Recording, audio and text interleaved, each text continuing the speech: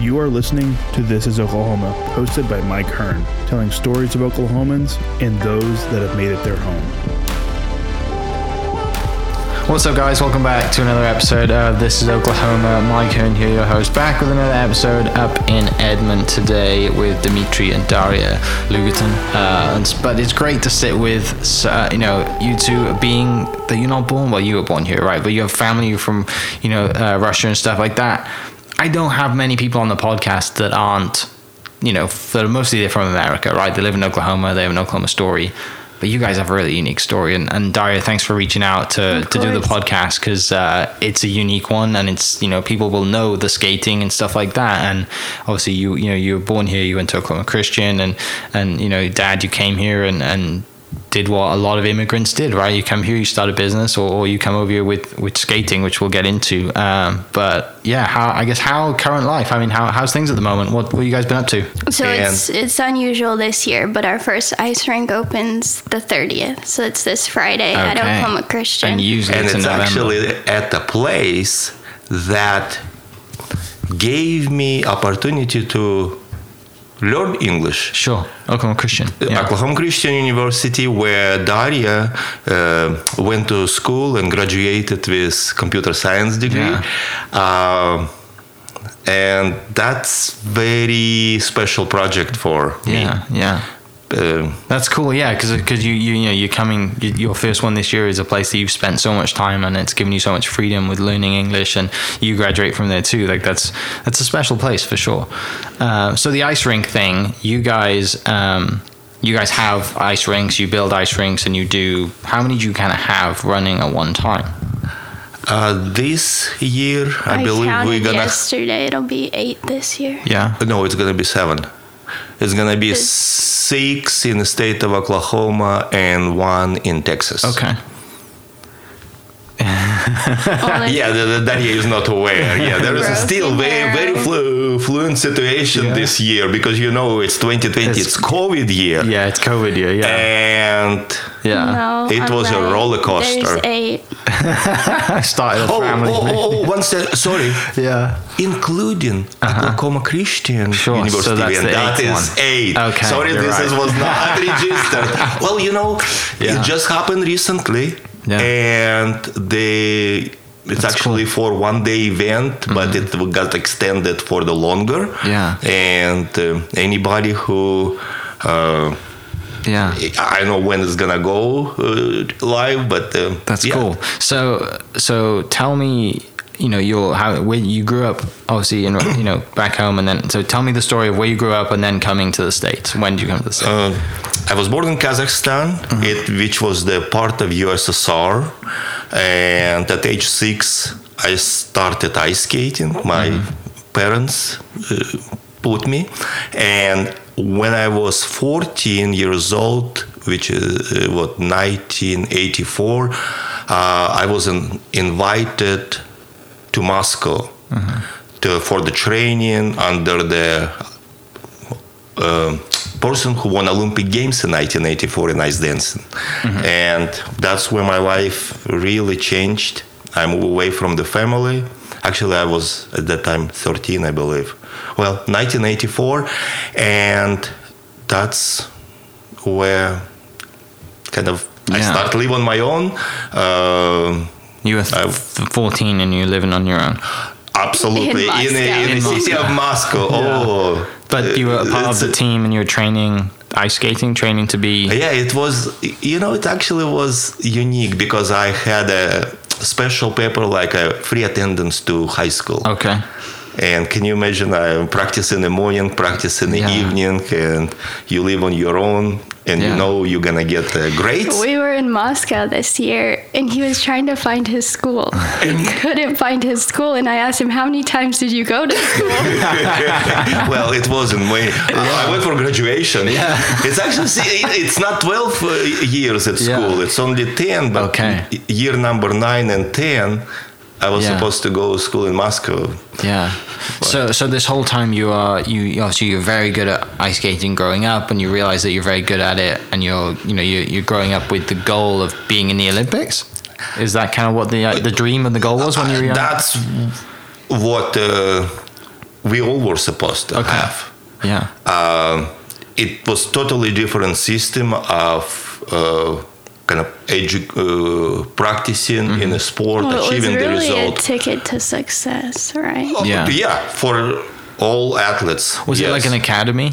It was like I lived in a dorm where it was the only athletes from the different places, different republic of USSR. Sure. And back then, the Soviet Union was closed, so all these athletes were able to travel like outside of the Soviet Union, and it was to just normal people living back there. It was very. It was the total. It was a way to raise yourself in society. Was through sports, through. Yeah. Because people didn't create businesses or do stuff like we're doing today. So that was another thing. Parents would stick their kids in sports, so maybe they would have something with better. The hope that they would be able to go somewhere else after. Yeah. Yeah. It's a crazy time. And that's how, No, you're absolutely right. Thank you for explaining quite well. Just so people can understand why, because if you don't understand culture back there, it's hard to understand why does the kid need to be an athlete, and if he was, why does that make him any better? It's actually interesting. My parents did not want to let me go, but my grandparents, actually my grandfather,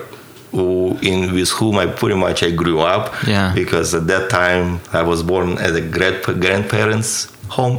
Yeah, he told my parents, the reason why at age 13 they had let me go. To send you off to this academy. My grandfather was my best friend when I grew up, because that's actually about whom I was. Then later remember, it just made me actually wet eyes, tear. It just,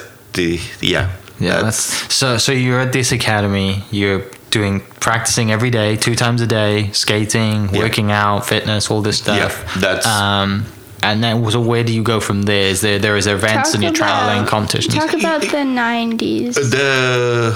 I was almost 14 then. When I was 16, 17-year-old, I became a member of the USSR team among juniors, which is compete on Junior Worlds. That's where all participants from all around the world. Under 18. Yeah. And I won Junior Worlds it was December of 1988. The person who was, actually the team, because I was ice dancer, the person from France, he won Olympic Games later, number of years later. Basically at age, 17, 18, I was... You were the best in the world.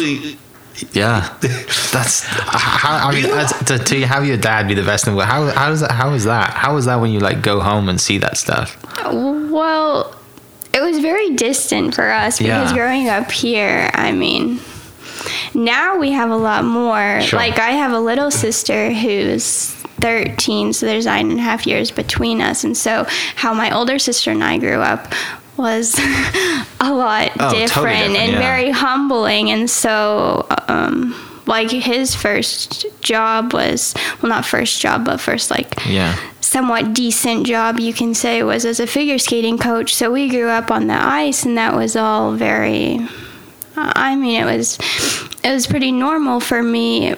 But as far as junior, I knew that Dad won Junior Worlds, but for me it was just you never skating competed. Coach and then working. Yeah. Yes. So what? So you win Junior. What happens after that? And then my life changed, not for the best, but for the worse, because about half a year later, I had my partner got sick. Physically, with the knees, with the legs, basically, she couldn't skate, and I had a conflict with my coach because I wasn't clearly aware and what was happening. I thought my dreams, my future is totally gone. now I see how unwise I was. You were young. I was young, and now I also learned later how important to have a people you can trust and mentors who can, in a difficult time, just can explain to you. Well, I had a conflict, and I was at a drafting age. I was a young male, and they sent me to army. That was my learning experience. You're not gonna listen us? You go and join. And that's what I did. And after army, I decided the probability for me to get in a row of that selected team, come back, was quite low, and I just joined professional team. Not anymore competing for the place through athletic achievements, but just use ice skating skills to make a living. Yeah. So you would travel and do shows and stuff. That more the professional way? I did not travel a whole lot because the team was formed in 1991, and for 91, 92, 93, it's just did among those past republic of the former USSR. But then in 1994, it was scheduled tour to US. That's when October we came here. That was the first time you came. And what was the show called? I don't remember what it was called, but it was the Russian Ballet on Ice. The name of the group was Russian Ballet on Ice. Okay, I thought you were asking the tour. Yeah. So you came as in a part of the 1994. Russian Ballet on Ice that came to Oklahoma. And so you came just to Oklahoma, or were you touring the States? We were supposed to start our tour from somewhere, but we got together in Oklahoma for, I believe, 3 weeks, and then we were supposed to start. But something happened on the financial side of that tour. And so they flew into New York, and there was only half the skaters because they also had a problem. But anyways, half the skaters come into New York. And there was an issue with finances, and the bus driver was from Oklahoma. Their first stop was supposed to be Denver, and he told them that Oklahoma's cheaper than Denver if you have a problem with finances. And then they ended up staying in Oklahoma. So you came, and the people will know that the art gallery called The Rink, that was supposed to be where your first show would have been, off council by we were Bethany. Supposed to start rehearsing and practices. It's called... in Bethany, it was Iceland. Iceland, Iceland. Indoor ice skating rink. I guess, Mike, Daria knows more detail because at one point, for whatever reason, she started become very interested in my past. Sure. And I don't talk a whole lot about my ice skating experience in life. My past. It's just I don't since late 80s, early 90s, when my dream of grow and success in athletic achievement stopped.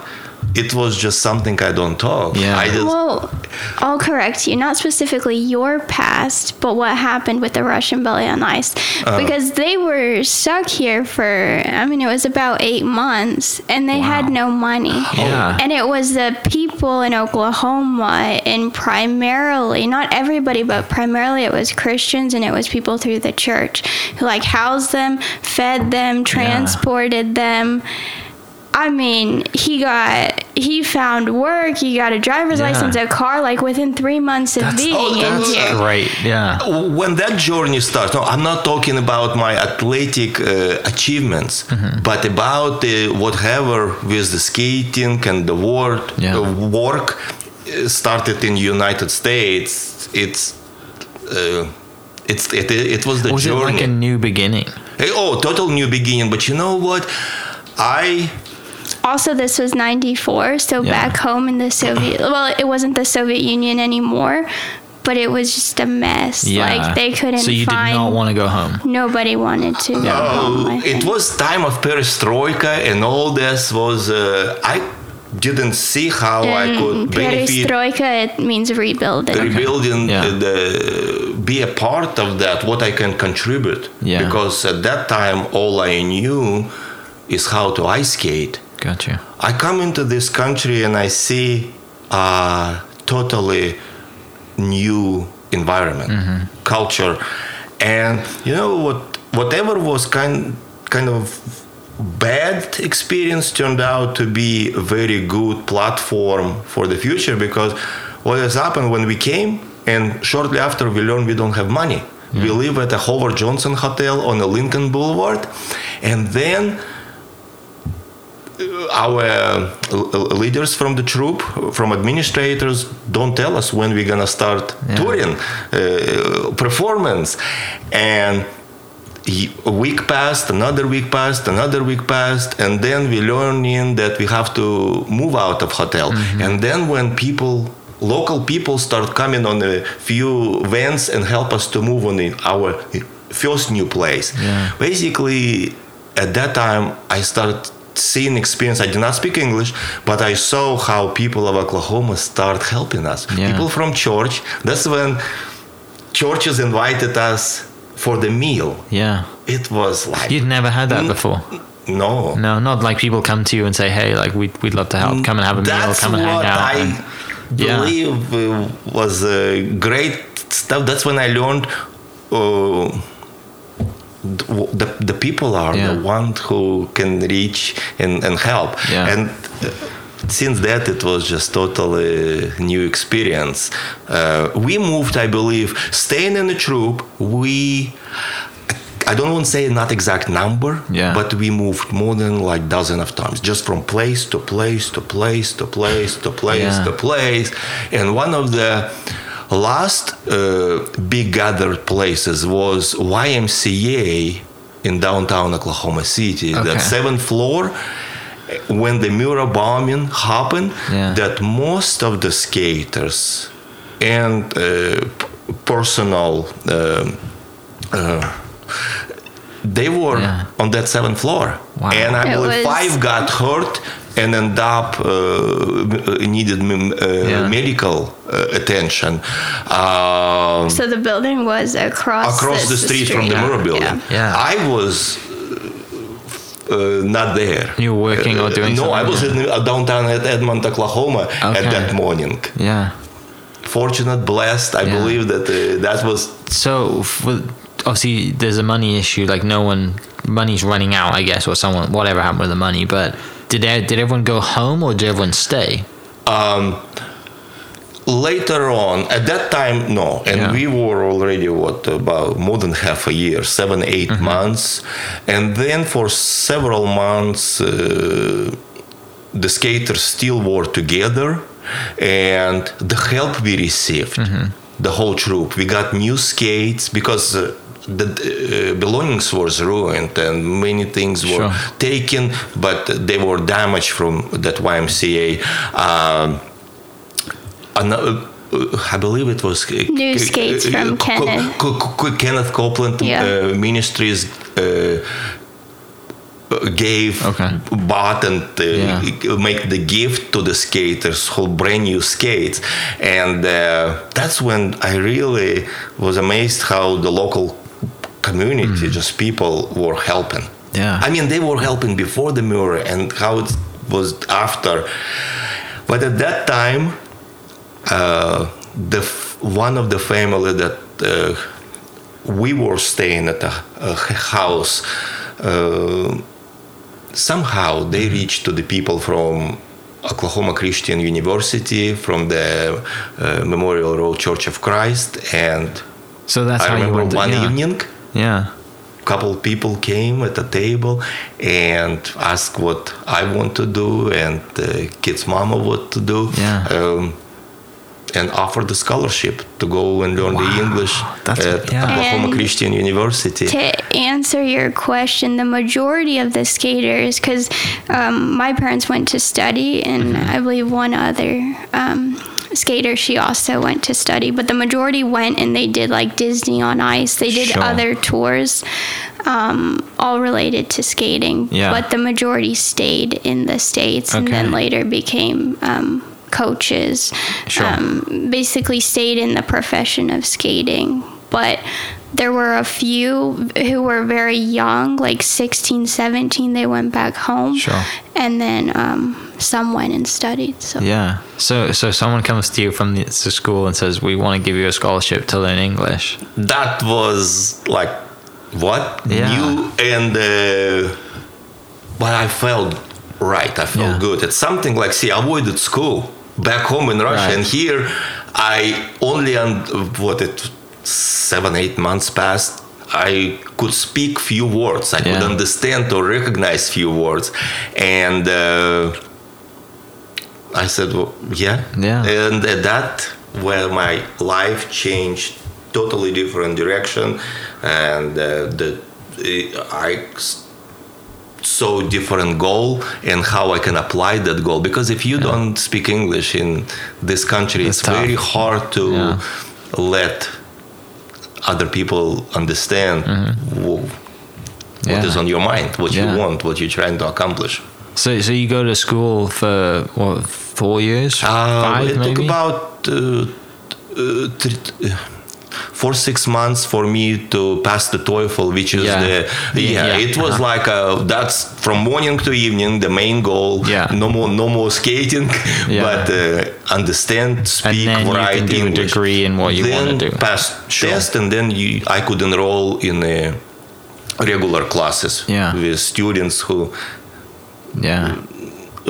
Well, I was at that time 25 years old, but I was excited. This was like that's where my life really changed, and I start seeing the different goals, what I want to do in life. It's like so much opportunity, right? And so much gift that's been given to you. Like all these things that have happened that might have been bad things, and you're not skating, you're not traveling, you don't have a team or whatever, and you're not performing, but someone has said to you, come and learn English. And then you said, 2 years later, you can attend a university as a student now, not just an English student, and learn a degree of anything, get a job, and you have a visa and all the rest of it. Oh yeah, after the English, yes.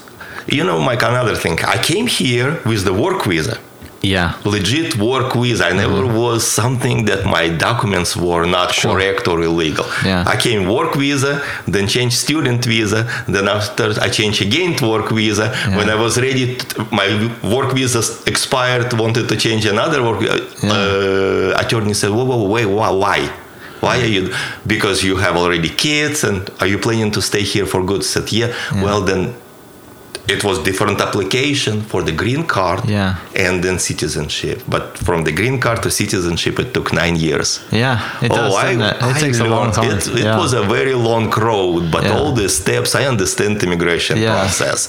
I'm sure I can't imagine trying to do it now. Like it was tough. It's tough anyway, but having to do it back then, I'm sure it was a little easier, and all this, not as many things going on as like now. For people, I have friends coming over trying to go to university and then get there. Like, I got lucky, I got married, right? But and I've had friends who, you spend thousands and thousands of dollars to try and get a work visa, and it takes a lot of time. And people go for this. Oh, everyone wants it, because it is land of opportunity. This is what, Mike, it's probably the best decision I have done when I was in my 20th is to say yes on the people who said, do you want to go to school? Because I did not speak English. But without, again, it's still for me right now to write to the T, the precise what I like, because that's when you convey your message to other party. And often I do the drafts, and I still kind of I outsource my. Actually, Daria is the one of my oldest children that helps me to then work out to the best the written material. So it sounds natural, like it's like it's your native language, because there's a couple grammatical mistakes that it's just obvious that English is somebody's second language. Sure. So. And Mike, it's also it doesn't help when I speak Russian at home all the time right now, because it's happened that I remarried 8 years ago, and right now in the family I only speak Russian at home. And my kids actually sometimes say, "Dad, your accent is getting worse and worse." Yeah, it's I did like an Instagram story yesterday, and a friend from back home commented on it. It's like, you sound like a real American now. Well, I have been here almost 9 years, so I get, but still, I know when I go home and people notice things. There's little things that you say. There's a little twang here and there that you pick up on. But this is home now, so they can. I go home maybe once a year. Unfortunately, not this year because of obviously COVID. But yeah, it's funny, isn't it? Listening to different accents and picking up different things. But see, you're from England. I'm from Russia, and you understand me? Yeah, I understand you. Yeah, good. That's all. That's all that matters. That's all that matters. Yeah. So you go to school. What was your degree in then? What did you choose to do a degree in? My first major that I put it was accounting. Yeah, because it was easy. You don't have to speak a whole lot. It's just numbers. But after I learned what accountant profession is, and kind of got more. I mean, no, I don't want. I don't want to do that. It doesn't matter. And I had, for some tests, I was proud of my at that time, because it just, you go through the test, you see your ID, according to the other, I'm doing pretty good. But no, after it was already about year in accounting major. Then I changed on the marketing. Sure. And what interesting, it's the teachers. See, I was truly blessed to have one of the best coaches back in USSR. But here, it's the teachers. What I learned that's the one that makes the big difference what the students becoming. One from the marketing department, his name Mr. Smith, Bob Smith. One time I came and asked him for a little bit of time to listen my plans, my dreams, what I want. And he was one of the first people whom I told about the outdoor ice skating rinks concept. And he gave me time, not like a minutes or tens of minutes. One time I believe I was in his cabinet, his office, like for an hour. And then he was also the one who helped me to put together my first proposal. Okay. For the downtown Oklahoma City. Yeah, he made gave you time and invested in me, you can say. Yeah. But also I remember one conversation, he clearly why I should kind of not try to get a job, but create a job, and the difference and all this. And I guess you from UK, you from Europe. I'm from I was born under the socialism in the USSR. I know the other form of life. That's why I see here,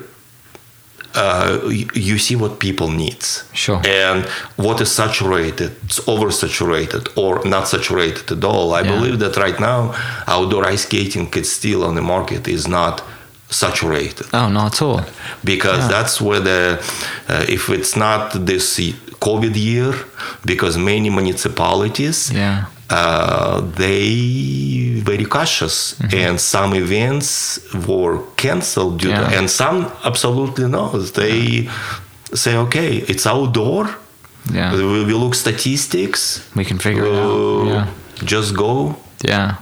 So you graduate with a marketing degree, and then you decide that this is the business, and that's the plan? I did not graduate. Okay. What has happened, I was almost senior. I believe I had, I don't remember, maybe 30 credit hours, a little bit more. Okay. And then it was happening on a personal side. We had quite disagreements with kids' mom, and basically I end up having the custody of the kids and had to finish this. Sure.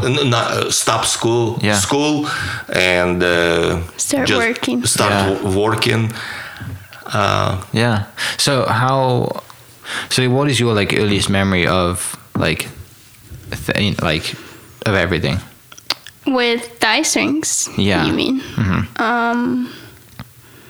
So I remember being at, well, the first year probably I have like not a whole lot of memories. I think my earliest memory of actually at the rinks, I remember we have old photographs. I think sometimes photographs jog memory.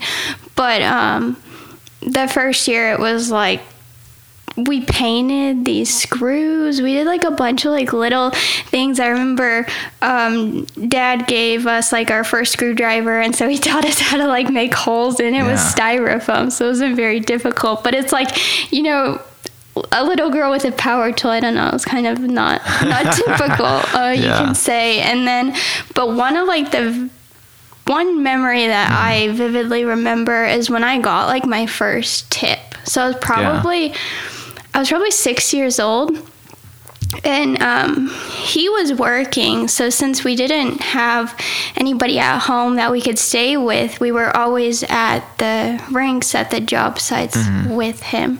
And we would just find different things to do and ways to help. Yeah. And so just trying to make ourselves useful. And I would hand out skates to like people coming to the rink. And so it's not typical that they see a 6-year-old working there handing them skates. So they were very generous. And I got a tip of like, I think it was $7. And I remember I just thought it was like unbelievable. I was like, oh, I'm going to work here every day. This is great. And so I remember that was like, because we didn't receive money for like doing chores at home or anything like that, but it was always when we worked at the rinks, we got paid for that. So it was very early on. I learned like working, earning money, and then what you can do with that. So that was probably the first memory, was like when I got my first tip for just handing somebody skates, which I was like, well, it's just expected of me because, you know, the job, work needs to be done. But then I was like, oh, well, you know, if you do it in such a manner, then people appreciate it. So the tip culture out here we don't have that in the UK. You don't have that back home either, do you? Tips and stuff. People don't give you tips back home. I did not know. Yeah, well, back home, every time I worked at a golf course growing up, and I worked behind the bar and stuff, and when we'd have visitors from overseas or from America, they'd always leave a tip. And I'm like, why are you giving me more money? Like, you've already paid for a beer or whatever. Why are you giving me an extra pound or whatever it is? That's what makes smile people. Oh yeah, that's great. I was like, thank you, appreciate that. And my older sister, she has an even better story. Oh yeah, so we were just always hanging out at the rink, trying to find something to do. Which rink? It was downtown Oklahoma City by the Civic Center. Yeah. At that time, it was called Brahms Ice Skating. Okay. And so her name is Sasha. She was skating, and this lady pulls up in this limousine. So we're like, that's pretty cool. And we see her go onto the ice, and Sasha's just got that type of personality, and she goes and she just starts helping her, teaching her how to skate and some different moves. The lady hands her $100 tip. It was That's awesome. So the first one was in downtown Oklahoma City, and then I guess you would have like a title sponsor for it. Like I guess Devon is now the title. Is that right? Devon does the. It was Brahms. At that time, it was Brahms. Okay, but now it's like Devon, right? And the rink moved to Myriad Garden. Sure. And then from then you just thought, well, I can do more than you expand and you have more. I have no relation with that event right now because that's run totally by the Myriad Foundation. At that time, Tulsa downtown got the idea to open that. I was a part of that event for the next probably 5-6 years. You just grow. The business grows, right? I started, I believe it was 2003 season, 2003-2004. But really, for the first 10 years, it was between 2-3 events. Okay. So you're working as well as you're coaching? I was coaching. As well as doing I was coaching and the kids were growing. The goal at that time was not increase the number of the events. Yeah. Because It's a seasonal thing, right? It is seasonal, but if you look in how many businesses this type in state of Oklahoma or Texas, you're not in Oklahoma, as far as I know, it's only our business. It is very difficult to make profit if you don't know what you're doing, because the season is only 30 on average 38 days. It's the time after Thanksgiving through the first weekend of the year. And right. That's your business. It is roughly 1 month. And in the 1 month you have to recoup the cost and making the profit. That's why not many businesses do. And the weather like this today, I compare this with oil gas. It's like when you drill in the well and something break up, and those guys not saying, well, you know, weather is not conducive. It's kind of, let's wait till tomorrow morning. The show is going on. That's no matter what you happens. Just have to go and save the day. Yeah. So were you coaching through school as well? Did you start the coaching quite early on? I started coaching, I believe it was end of 1996. Okay. So coaching was just normal to you at that, like by the time 2003, you had been coaching for a long time, you had kind of like a book of business and you were doing... Yeah, it was constant source of income.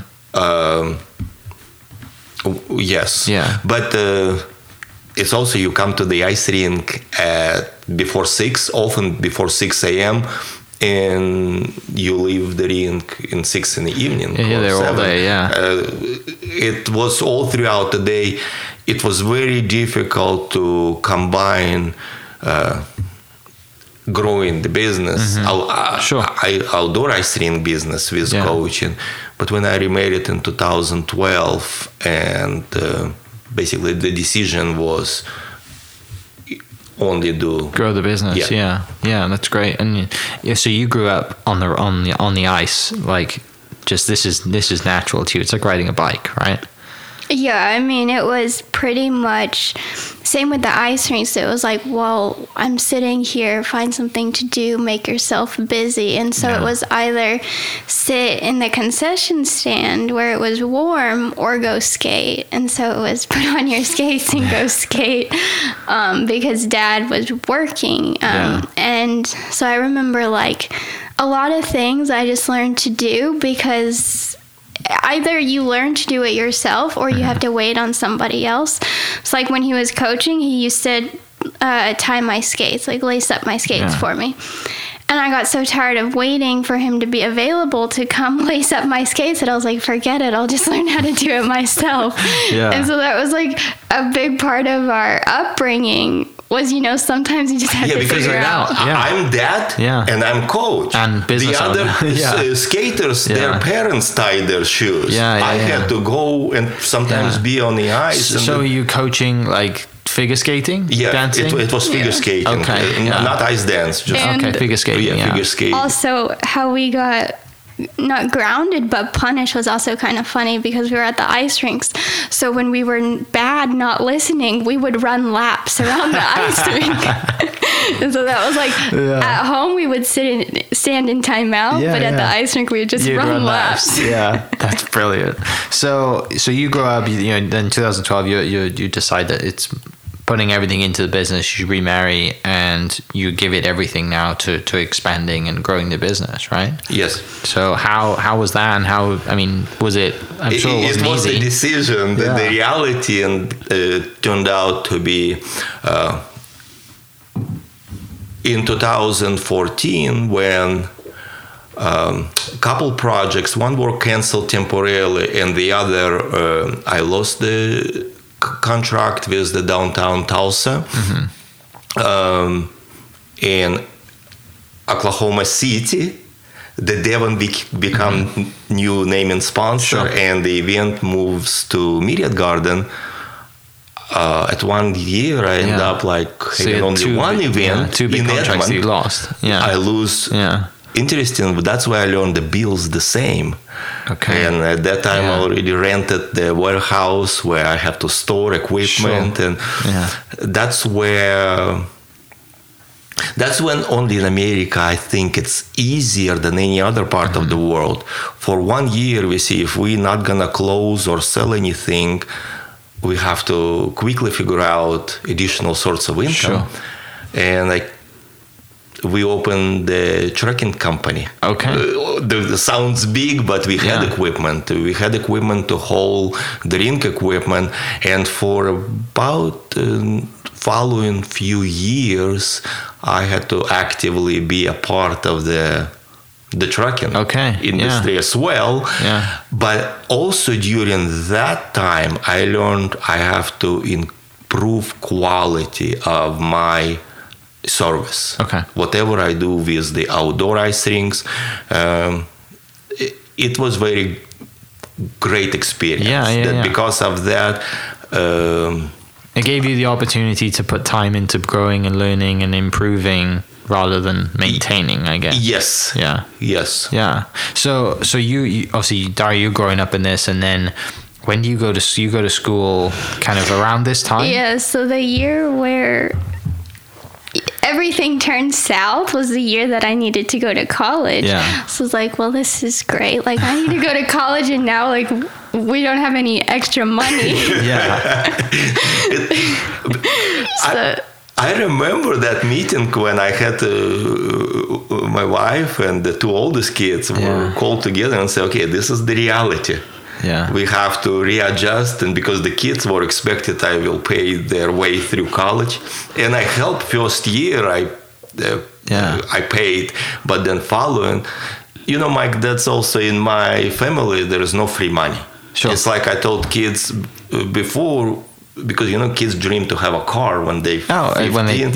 It's crazy. I told them, well, I'm gonna buy your car, but you buy your brand.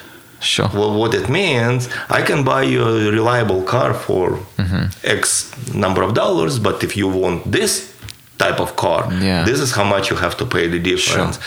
But So I went to school, and I worked all through school, and then in the summer I did internships, and like over winter break where we had those, it was like 2.5 weeks, I could go to the ice rinks and I could work, and I could earn half the money I needed to pay a semester. So it was really helpful, and I don't know, pretty much just, somehow I got by. Basically, it's possible. If you just work your way through school, it's possible. And so it was difficult, but I graduated in 3.5 years.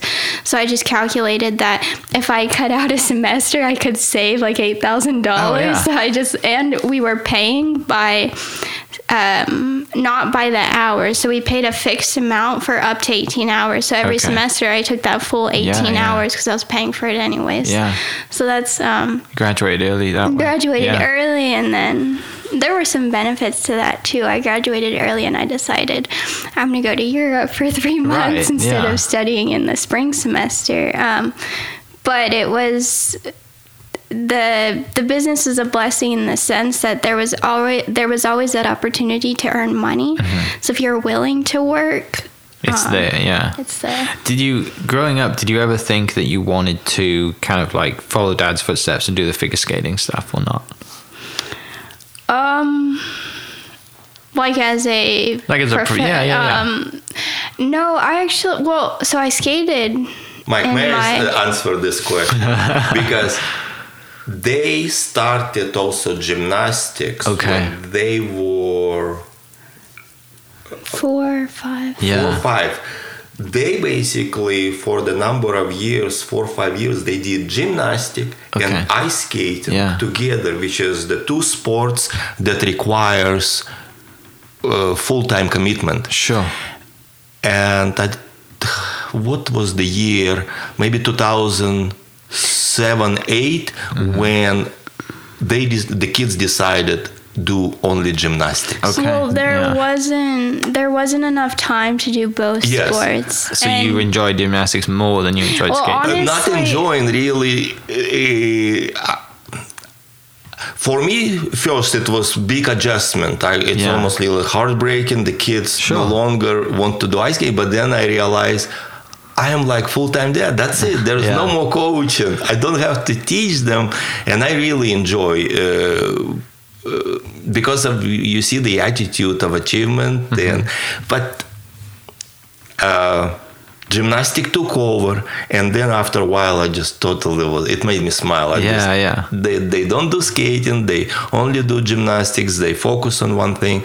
And for a while it was the goal for both Alexandra and Daria to get a scholarship at school.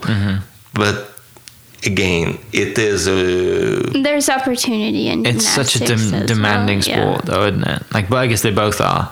But it's I played golf a couple of years ago with Bart Connor, who has like a thing down in Norman. Yeah, Bart Connor. Yeah, and a friend of mine who played with us had like just had his kid was like, 8 months old, and he said to Bart, he's like, how, when do I need to get my son into gymnastics? He's like, how old is he? Like, well, he's 8 months. Yeah, you're too late. He needs to be like in it when he's 6 months. Like, what? Yeah, mad. When I was 12, 13, I was training about 34, 35 hours a week. So it was almost like a full-time job. 34 hours a week. That's crazy, isn't it? Yeah, it's full-time. Yeah, it was. It's an intense sport, but it also teaches you a lot about discipline, perseverance, teamwork, just a lot of life skills. Yeah. So back to school. So you graduate 3.5 years, and then you say you go to Europe for a few months. Yeah. What was that experience like? So I decided I really wanted to.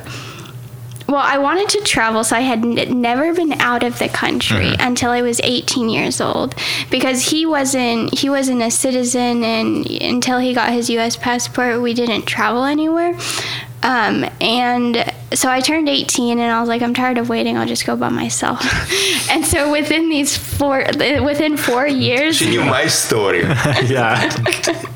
Was this around the same time that the Taken movie had come out, or was that after? Probably around that time. But so now I've been to like 12 countries, and basically I love to travel. But so I convinced my older sister to just do online classes and go to Europe with me for 3 months. Yeah. So we spent the first 2 weeks we were traveling through. We went to France, Belgium, Netherlands, and Germany. So we were traveling on that part of Europe, and then we flew to St. Petersburg, and I decided to study Russian. So I was studying Russian in St. Petersburg for almost 7 weeks. Okay.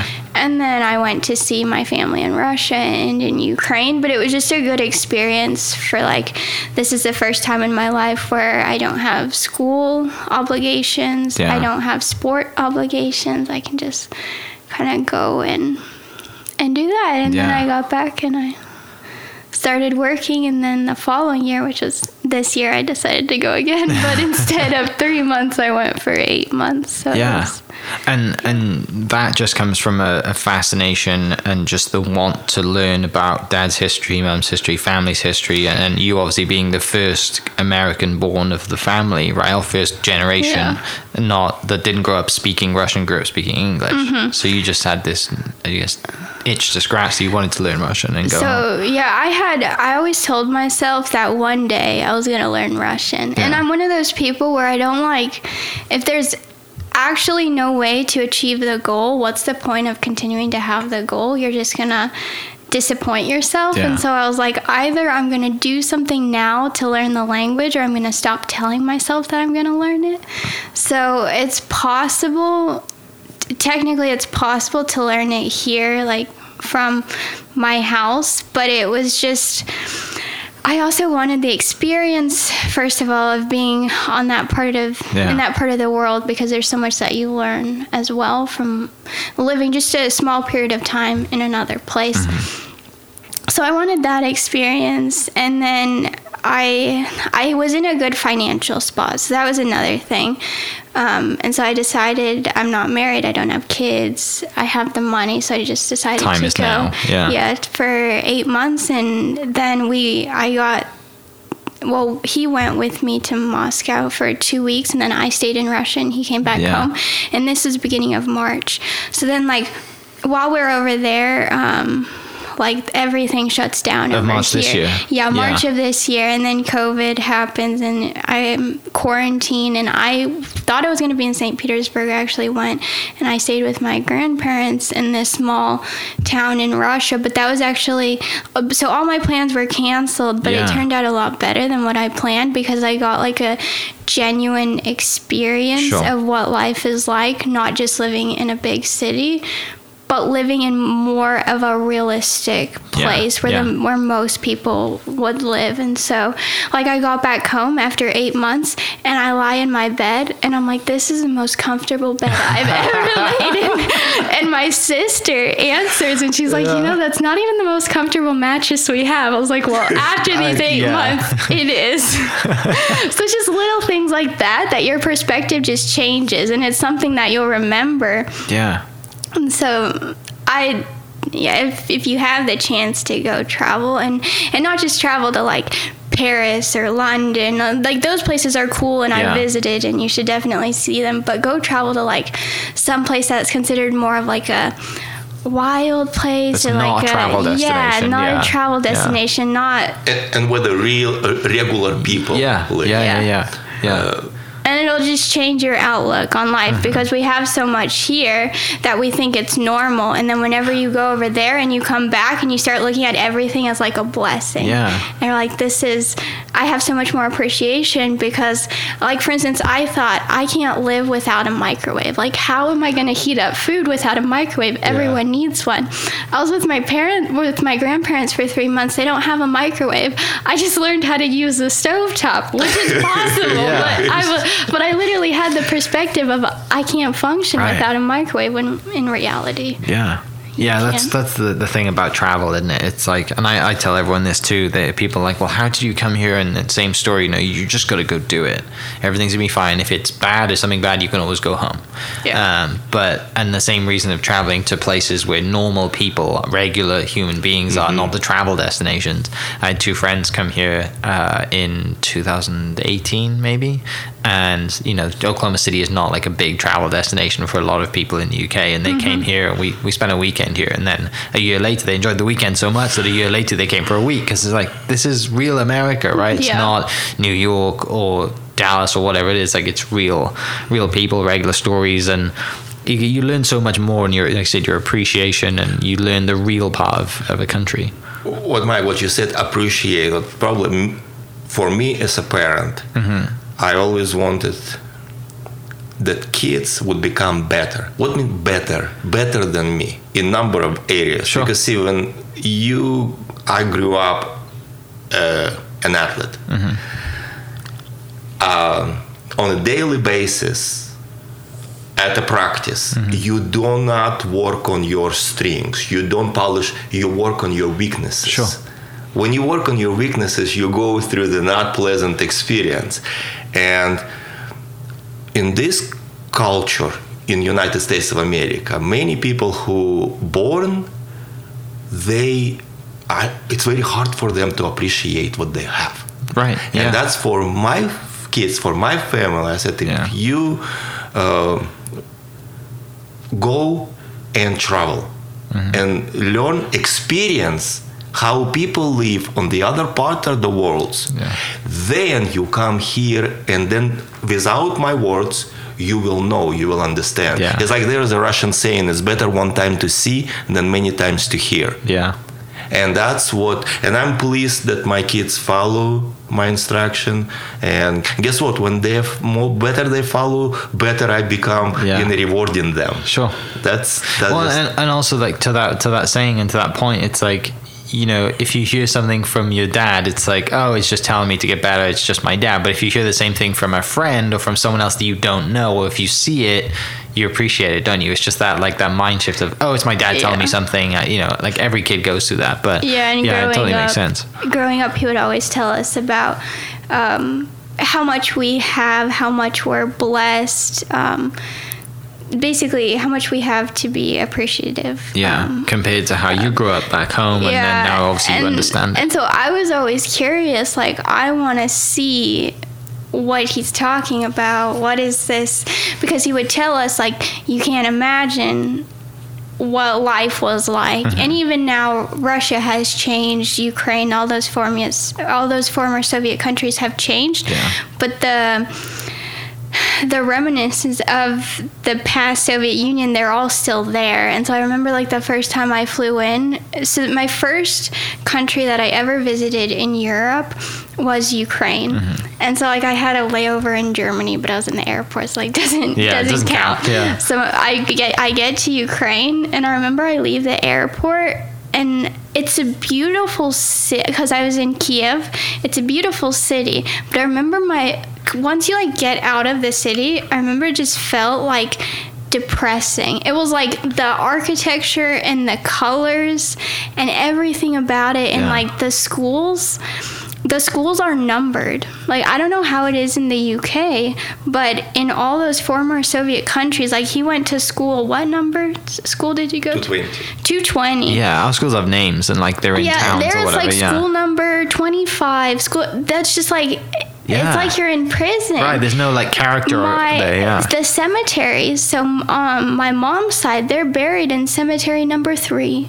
It's like you see that type of stuff, and all of a sudden you start to think about it, because here, like my little sister, she went to Harvest Hills. It's like a name that has life to it.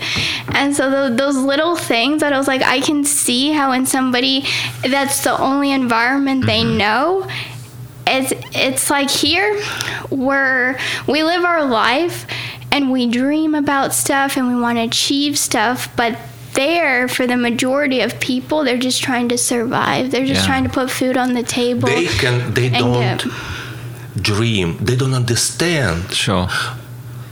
But when you have a salary of $150, there's not a lot you can do. It's like the pyramid of Maslow. See? When I went here to school once, on one of the assignments, we were like, Mike, you know, the hierarchy of needs. Hierarchy of needs. It was fascinated me. Just looking and start analyzing what needs and what application with what, and how you start moving up and up. Yeah, you've never seen that before. No. Yeah. And once you understand, but then you experience this and you see the results of this path, and every human have their own journey. But in whatever environment we have in this country, that's, I don't know where you can find throughout the world. That's why, personally, I would like we keep America, same what America was. The opportunity. Opportunities. It's hard to explain it to people who grew up here, right? Like I tell my friends, like my wife. Soon we got, we started dating, and we went home for the first time, and we surprised my parents at Christmas, and she's like, she was crying in the airport. She didn't want to leave. I'm like I know it's great, and Christmas is kind of the best time to go home because everyone's off work, everyone's having a good time, and I was like, it's not always like this. Like, she's like, could we live here? I'm like, absolutely not. Like, there's no opportunity back in the UK for me. Like, I would probably have to go and start again. Education probably, it's not the same, and but it's hard to tell somebody that's never experienced growing up there, like you guys. I mean, you got to go home for 7-8 months. Like that's experience in it. That's not just like popping in for 2 weeks and having a good time and then coming. Like I'm sure you find it hard as well to try and translate to people how blessed we are and how special and how much opportunity there is here compared to back home, wherever back home is in Europe or whatever. Like it's hard. Yeah, there's things people will do, and a lot of it is taking risk and helping. So, for instance, I think in general in Europe, as Americans, we have this stereotype that they're not friendly, they're closed off, and there's some truth to that. But like, for instance, in Russia, once you get to know somebody, once somebody considers you a friend, they're your friend forever. Yeah. And like there's a depth to the relationship. But and so it's harder to make a friend. I think it's easier to keep a friend. Okay. Here, people have, and they don't have a lot over there. That's very good said. It's harder to make a friend, but easier to keep, because that's... it's very loyal. Yes. Yeah. And when they don't have a lot financially that they can like give somebody money, but they can give time and clothes, food. Like for instance, gardening. Growing produce is very big over there. My grandma grows so much produce that it's impossible for like her and my grandpa and my couple cousins to eat all that. She just gives it all to the church. Yeah. And that's her way of giving back when they don't have They don't have money, but they still have stuff that they can give. Here, we have more resources. And so in that sense, it's easier to create things that are visible. You can see it. Mike, you know what? It's interesting. Yeah, we have resources, but we have choices. We have way more choices what we can do with our time. Yeah. And see, a while back, when the kids were little, we kind of start talking. Whatever we do, basically, it's two things. We either spend or we invest. The whole activities, whatever, just put in the two baskets. Yeah. Are we wasting or we investing? Yeah. Wasting or investing. And that's, maybe it's simplified, but then you realize, well, you did too much. No, you're no longer investing, you're wasting, because that's. Well, like going back to what I was saying, the first year that he got a contract, he had a friend who was able to lend him money to get that first year going. Those types of relationships are possible. I think here it's a little bit, and I think 20 years ago it was an entirely different situation. Now it's a bit harder, but there's more resources available, and so we have this ability to like dream about things and dream and realize those dreams to reality. Yeah, like it's possible. Yes. And the otherwise, if you cannot put this application in the marketplace, the dreams eventually will stop being in existence. And we have resources. Like you can go to a bank, and if you have a good idea, and you don't have a terrible credit record, some collateral, they will give you money to go and create something. Back in Russia, trying to convince a bank to give you money, and it's also when it's hard to convince somebody that this is your property, nobody wants to give you money. So and all boils down to the law of the land. Okay. See, personal assets. So this is my business and I own this and I can actually defend it.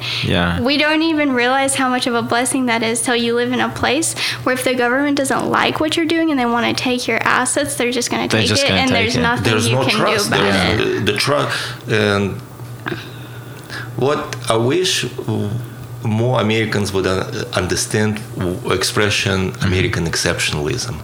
Why are we exceptional?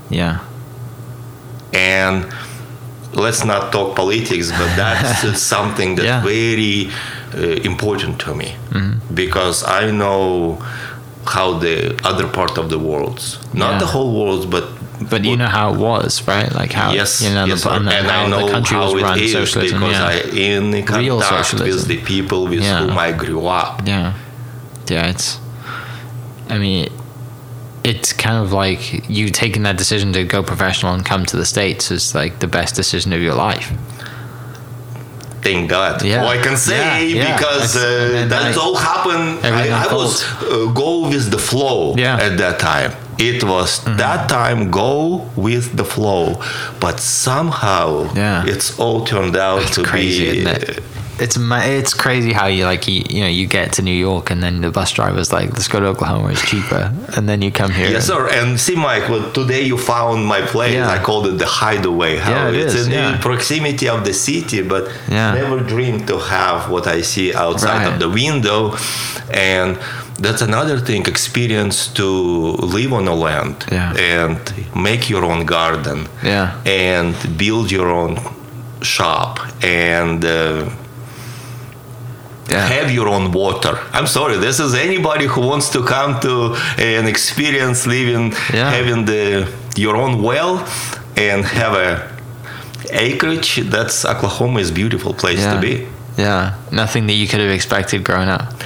No. I was used to. I was born in Kazakhstan, but I also lived in Moscow for 10 years. Yeah. I very much know what mean to live in the big megapolises with the metropolitan, the subways, and the very tall apartment buildings. I like the land. That's awesome. That's good. It's great, isn't it? Like to see the possibility and what you've done, and obviously now you get to learn everything about it. Dario, like going home and seeing everything, and you both going to the same school, both graduated from Oklahoma Christian, and now the business is you doing well, and obviously you got gearing up for the season, right? You got a little bit longer now, right? Because you said this weekend is opening up, but this year's season start. And we'll have earlier. So we have rinks in Edmond, Yukon, Broken Arrow, Bartlesville, Chickasha, Enid.